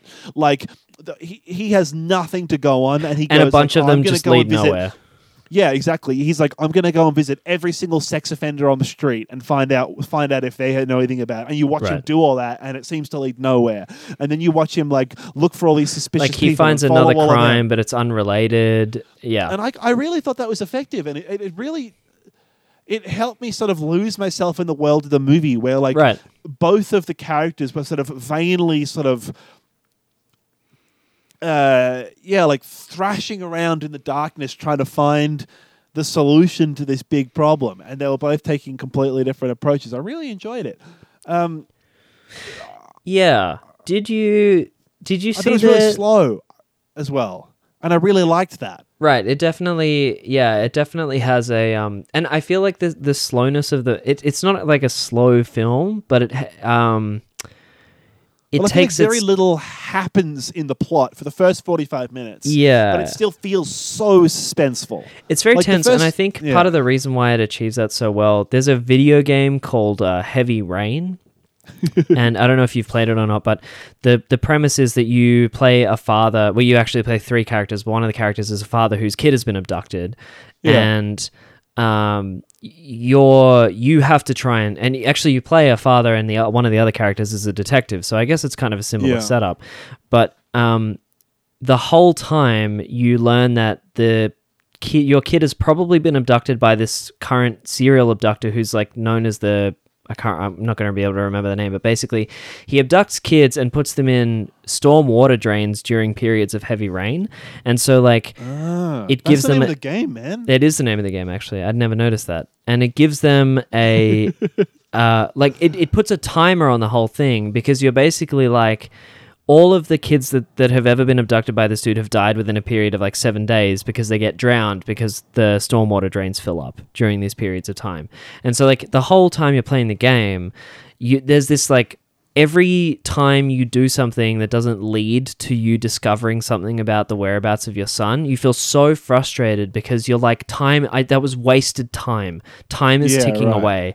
It's just like sand slipping through my hands, and it feels so frustrating to have not gotten another lead or not found more, not gotten closer. And I think this movie does the same thing with its pacing. Yeah, it definitely does, and it's especially since like you get Jake Gyllenhaal like blindly following every single clue, and you get to see him following every single clue he gets, because you get nothing. These little girls go missing based off like a random RV parked on the side of the road. There really is like that's very all you little. get. Yeah. And then you get like Hugh Jackman seemingly just beating the shit out of this one guy for 2 hours, 3 weeks, or whatever it is, and just hoping that this guy will eventually crack. And so like the way it keeps setting up the stakes and like up and up and up, it's so good. I've got like I like a lot of the way the film is constructed as well. There's a lot of really interesting transitions where the music sets the mood for the next scene in a way that music was done by Johan Johansson, who also did the soundtrack for Arrival and Mandy. Yeah, so like there's a bit in the scene where in one of the scenes where Hugh Jackman is first torturing Alex in the abandoned house, where there's no music really, and then Hugh Jackman starts beating the shit out of Alex and starts torturing him, and then this like very calm synthesizer, these like synth tones start to fade up, these very slow, calm, soothing kind of tones fade up around us watching Hugh Jackman beat the shit out of this guy. Right, Jesus. And that's how they transition from the torture scene straight to the candlelight vigil scene. Right. And it works really well because it makes it a much less harsh transition. And then you get... it almost lends this weird tone to the torture where you're sort of resigned to it happening. Well, and I guess it's like catharsis it's catharsis for everyone involved in both scenarios except Alex, right? Where like this is Hugh Jackman trying to do something pragmatic and cathartic and do what he can, and then it's the community trying to do what they can. It gives this weird it sort of likens them both, and it gives this weird sort of feeling to the torture where you're watching this guy getting the shit beaten out of him with this like very calming, relaxing kind of music, and it almost it lends it this tone of like catharsis is a good word for it. And it almost makes it feel like it's an inevitability and just don't worry about it. It's right. That I really noticed, and I thought like, oh man, that's a great way of transitioning between those two scenes that would have felt really jarring if it wasn't for the music. It's kind of hard really strange choice. It's kind of hard to make note of, but I'll say like this film probably had really great editing. I didn't notice it at all. But to have a film that was this length and felt this well paced, I'm assuming I wasn't looking for it, but I'd say like the editing was probably really excellent. And I'm looking at a bunch of the awards that it got, and it did win a bunch of awards for editing. So good on it. You're right, mate. Well done. Yeah. Something I also noticed that the fact that it was all set during winter means that all the outdoor shots, you get this very consistent color palette where everything is always very sort of cool and blue. Yep. And I think it lends like a bit of a depressing kind of atmosphere to the whole story. Right. maybe it's kind of obvious. I don't know, but it's like it's set in the middle of winter, which is a depressing time of the year. Yeah, and it's a like depressing often story. snowing or even like sleeting. This Yeah. movie is one of the few movies that has like real sleet in it, where it's like Yeah. just wet shit snow. But like it could have been set in the middle of summer, so I think it's an interesting choice, and I suppose it's not an accidental thing that it was set in the middle of winter with these very depressing, cool blue, very clinical looking color palettes the whole way through. I feel like, tell me if you agree, I feel like setting it in winter kind of heightens the time pressure, because at least you feel like if it was set in summer, literally, it might be a subconscious thing, but you're not worried about exposure. Like, you're not worried about where these girls are kept. But if they're kept in winter, like they weren't wearing outdoor coats or like survival equipment. It's like this could be a long-term problem, or it could be a short-term problem. Right, Either exactly. way, they're fucked. Yeah, that is exactly. interesting. I wonder if it is like just a pragmatic choice like that. I'm not sure if it had to be set during that time, but I feel like it just kind of heightens the concern that you have for these characters while you're not sure at all of what their circumstances are. I feel like we've talked a lot about the movie, so let's skip towards the end. What did you think of the sort of final act after they find? So I think it sort of kicks off right when Jake Gyllenhaal finds the snakes, maybe in whenever that car chase happens, Bob Taylor's room. Yeah, that car chase was fucking excellent. That was where so he that's way at the end, isn't it? Where he that's right at the end. He's got the girl with the that's had the poison. Yeah. So skip back a little bit. So he finds he finds the dude who was at the candlelight vigil, the weird looking guy. The creepy guy. The creepy guy. So he finds him and he figures out where he lives and he breaks down the door and like arrests this guy. And then, or he handcuffs him, I guess. And then the dude has shitloads of snakes around. And it's all meant these to be mazes and shit drawn all right, over the and his walls are covered in mazes. And it was at that moment when I picked all of the rest of the movie. I didn't really understand what the movie was doing with that guy. So what? Right.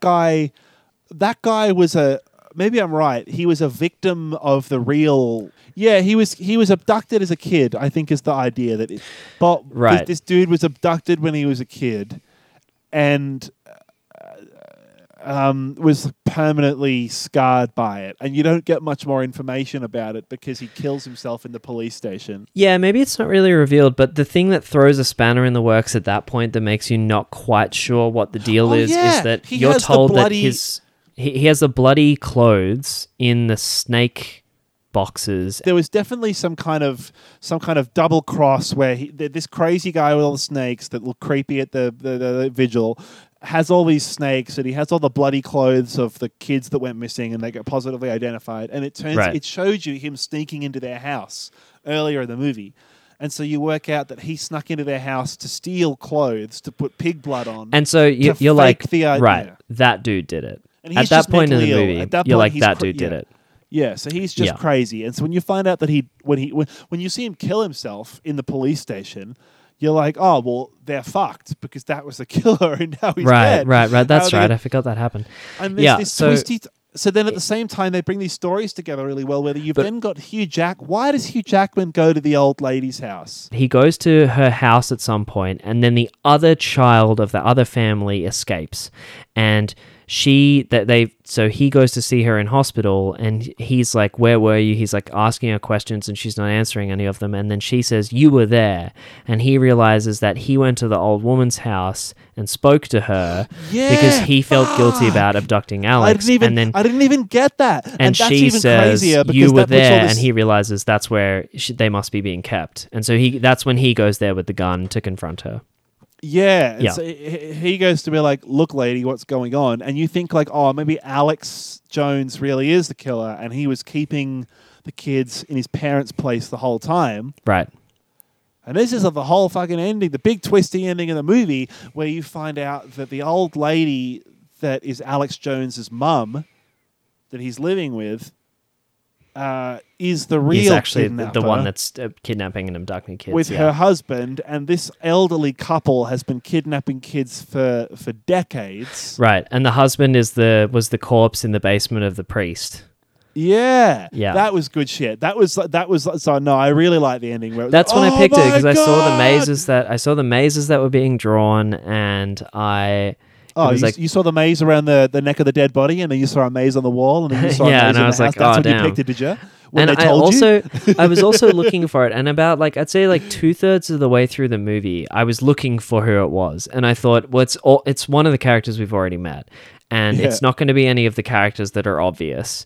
And so, the only other character that's been involved with all the characters that aren't obvious, but is not obvious, is the old woman character. So it's I absolutely guess you're her. smarter than me. Well, I think I ruined this movie for myself because I was looking for who done it. I think I No, should have just I just- fucking stopped I- and enjoyed I the thought- ride. I thought right up until the very end that Alex Jones.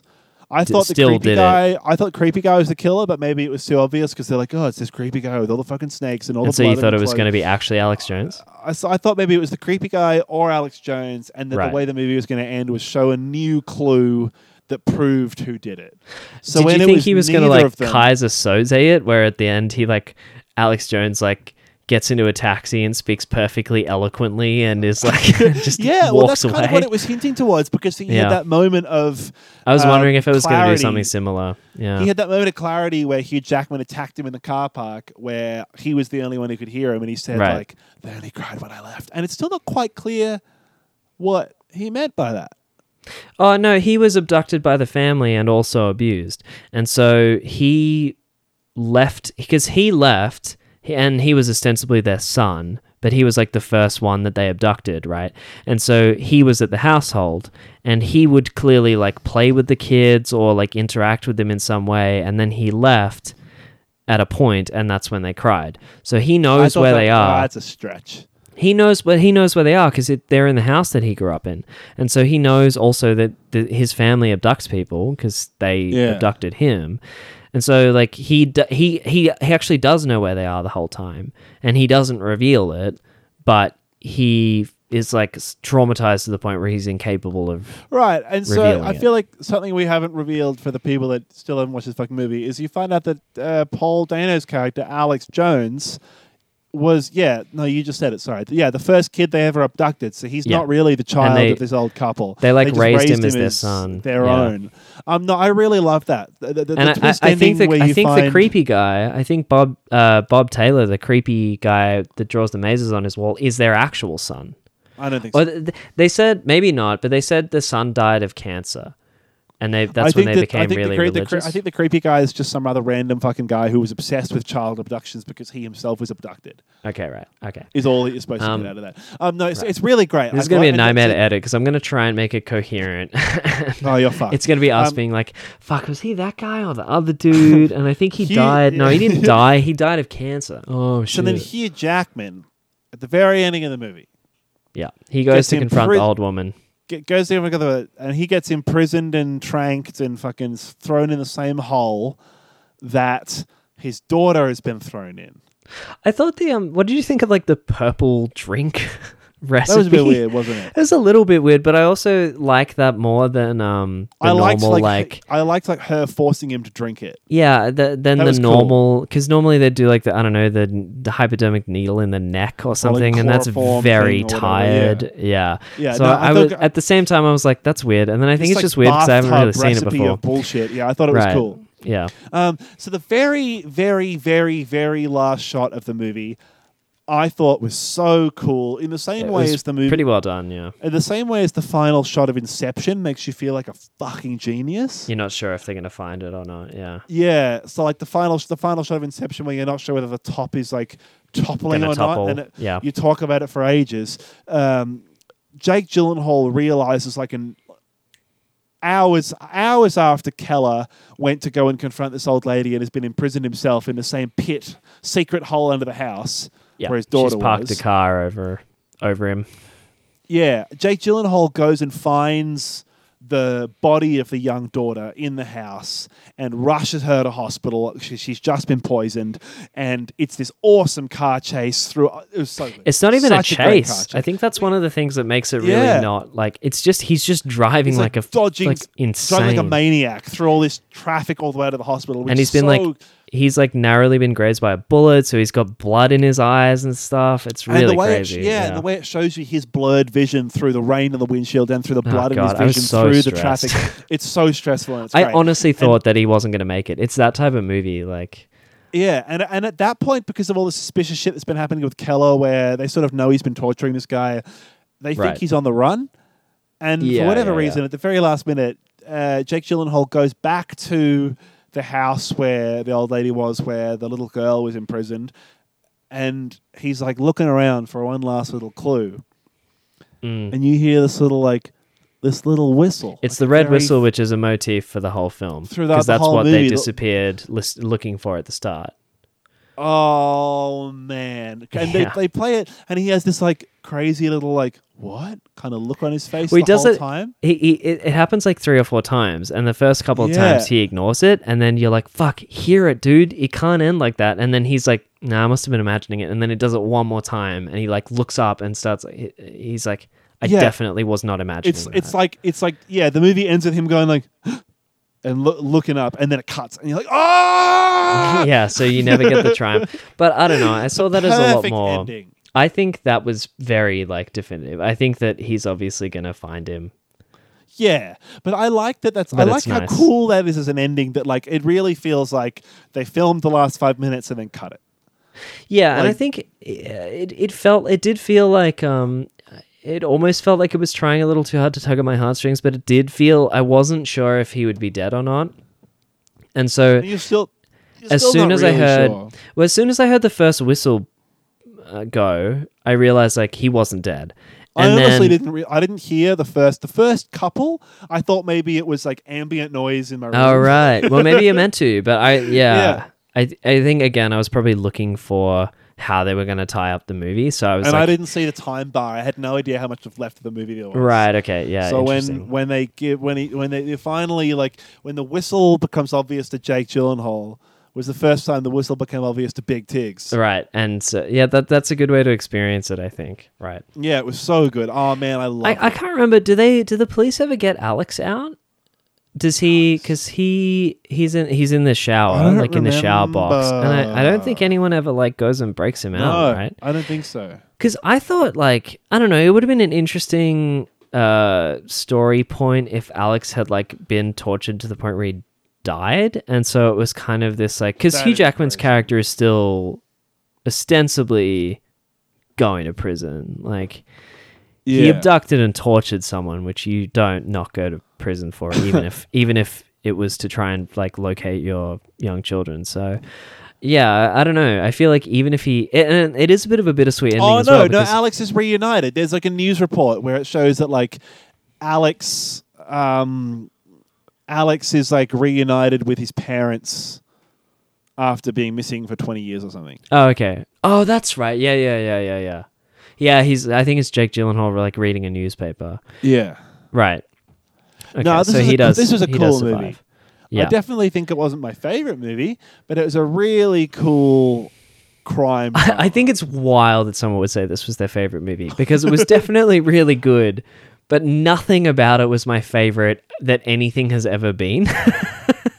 Yeah, I don't know. I mean, I definitely feel like in terms of suspenseful crime dramas, it's one of the best I've ever seen. For sure. If we're going to do a little better than worse than, I've already got mine, yeah. I teased it before. I think, Gone Girl, I think I enjoy Gone Girl more than this. I think this is worse than Gone Girl. To be fair, that's David Fincher. So Fincher versus Villeneuve, that's a tough battle. Yeah, and I really got the Widows. So my better than worse than is this movie is better than Widows, worse than Gone Girl. Okay, yeah, I agree.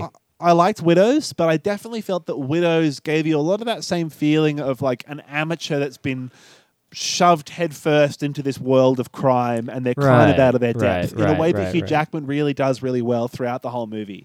What do you think of Jackman's performance, by the way? Who? Hugh Jackman. Jackman. I thought you said like Joaquin. Like Joaquin's performance.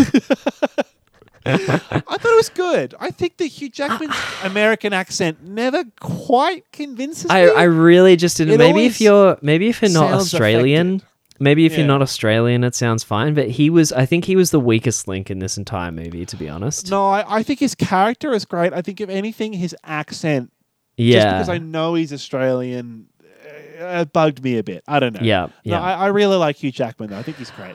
I enjoyed this more, if we need one more worse than, so that we don't have the same. I also enjoyed this more than I enjoyed The Departed, the Scorsese movie. The Departed's another... You like this better than The Departed? You didn't like I like this Departed better than Departed. I did not like it. I just thought That's this a was... big call, then.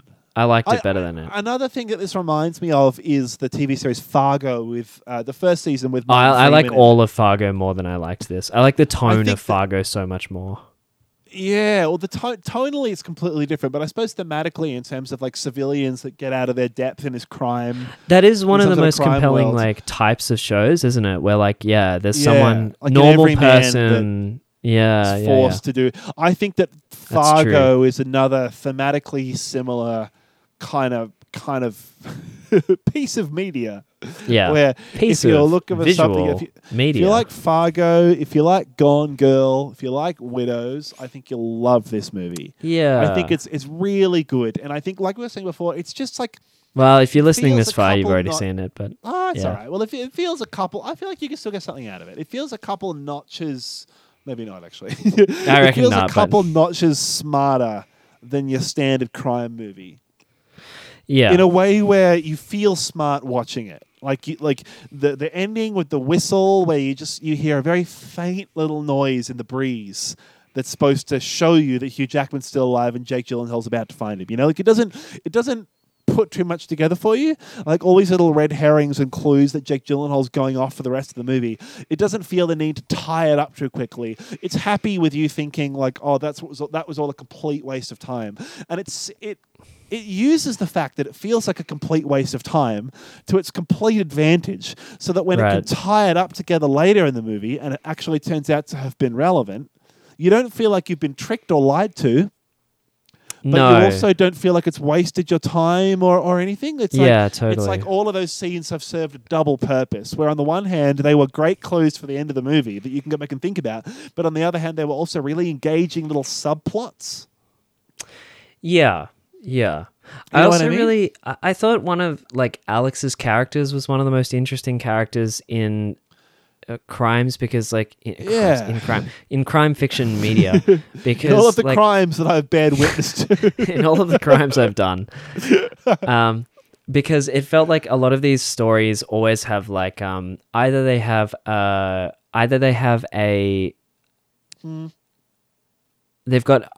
good guys or good people and bad people, or they do a bait and switch where they have good people and other good people that turn out to be bad people. And in this, like, Paul Dano's character is actually just a victim for like all of the movie. And how good is that? And The really, idea- like, yeah. your suspicions further victimize him because he really never did anything wrong. I sort of touched on that earlier. I feel that reminds me of whatever the hint was I was trying to drop earlier that I've now kind of forgotten, but it was about like... No, I've lost it, but it was kind of something along the lines of that, where like, just the idea of like, you're never quite sure whether Paul Dano is innocent or not. And the fact that it's like, no, not only is he completely innocent, he's actually one of the biggest victims of this whole fucking thing. Right, yeah. And the torture so and pain that he great. experiences at no fault of his own other than like being in the wrong place at the wrong time is really like, honestly, by the end of the movie, you're almost overlooking how fucking tragic Alex's character is, but it really is so tragic. It would always be interesting to go back and watch the movie again with that lens, knowing that like everything Alex says, he's not, I suppose he's still being evasive, but like... Right. It'd be interesting to go back and watch Paul Dano's performance knowing how his character turns out. To see, like... I mean, it's just someone who's been traumatized and scarred so badly that, like, you can't expect them to act in any normal fashion. So anytime they exhibit, like, suspicious behavior, it's like, well, that's because they're not normal. Yeah. And, like, a normal person acting that way, sure, that's suspicious. But an abused, very mentally damaged person with a lot of trauma will act in strange ways that don't represent like any kind of like moral failing or guilt. It makes me wonder whether to some degree really that's a fair twist to have in the movie then. Just it's like that almost feels like it was evil, it was twins kind of twist where it's like, nah, what you saw wasn't like you were trying to watch a character that you thought was like behaving rationally and like was maybe like double bluffing everyone, but actually he just had like a severe mental handicap. I think more And so it's just you know what I mean? It's a It's like, cautionary tale. everything we showed you was a lie, kind of. I think it's more like it's a cautionary tale against believing that you're like being convinced too early of something without actually having any real evidence of it. They're the prisoners of their own. Well, and I guess preconceptions. the like twist on that is that, and like you were tying it up, and I think we should, but just one of the things that I think differentiates this from other movies of its ilk is Alex's character, and the real tragedy behind Alex's character is that if he hadn't said the thing that he said, then Hugh Jackman would never have touched him, probably. But he said the thing because he probably like was giving a little bit of an insight into the trauma or like trying to help maybe or whatever, but he just couldn't ever then follow through on or like clarify it. Yeah, right. And he was never really going to be able to do that until like he's only able to like choke out that he's not who people call him. He's not the name that people call him. And that's like all the information he ever really gives in the film. It's really, really interesting. Also, I just noticed that Viola Davis plays the wife of the other family. And that's the same kid. She was also in Widows. She's the main character in Widows, yeah. Yeah. Interesting I thought about Widows, and then she was the next person that popped up on the screen. I was like, Anyway, okay, good. So there's our better than worse than. This movie, so I'm going to put timestamps of like when we finish doing spoilers as well. I think I could get a better than worse than, and it spoiled it right after that, so you're fucked anyway. I know, I screwed it. I went back into analysis after we tied it up. I really fucked up the order, but this movie's worth your time. It's really good. And what did we say? Better than Widows, worse than Gone Girl. Gone Girl, and right worse than Fargo in terms of ordinary people thrown into circumstances outside the law. Criminal ongoings, yeah. And better than The Departed as well, yeah. Cool. Okay, well that concludes your weekly dose of Beef Station. Great. Thank you for joining us for another week. Hope you enjoyed this little one here. We'll have some sort of tasty Jonah Johansson morsel under my voice right now. If you'd like to email us, the email address is beefstationpod@gmail.com. You can join our Facebook page where there isn't a great deal of discussion going on at the moment, but we'll be keen to hear what you thought of this movie or what you're watching at the moment, how you're coping with all this isolation we're in the midst of. I'm going to make the end music The Prisoner's Song by Vernon Dalhart. Came out I in hope it's 1925. I'm a Believer by the Monkees. That would have been a good answer. And it's been going this whole time, and now they only understand why. That's pretty good. Yeah. might just do that. All the regular information where you can follow us on Facebook and all that is in our little description on the podcast here. Next week, we haven't quite decided what we're going to do yet, but have a look in the description once. By the time this comes out, we will have decided what we're doing, and you can follow on for next week. Yeah. Thank you for joining us. I'm Oscar. I'm Andrew. See you later. See you later. Stay safe out there. Bye. Bye.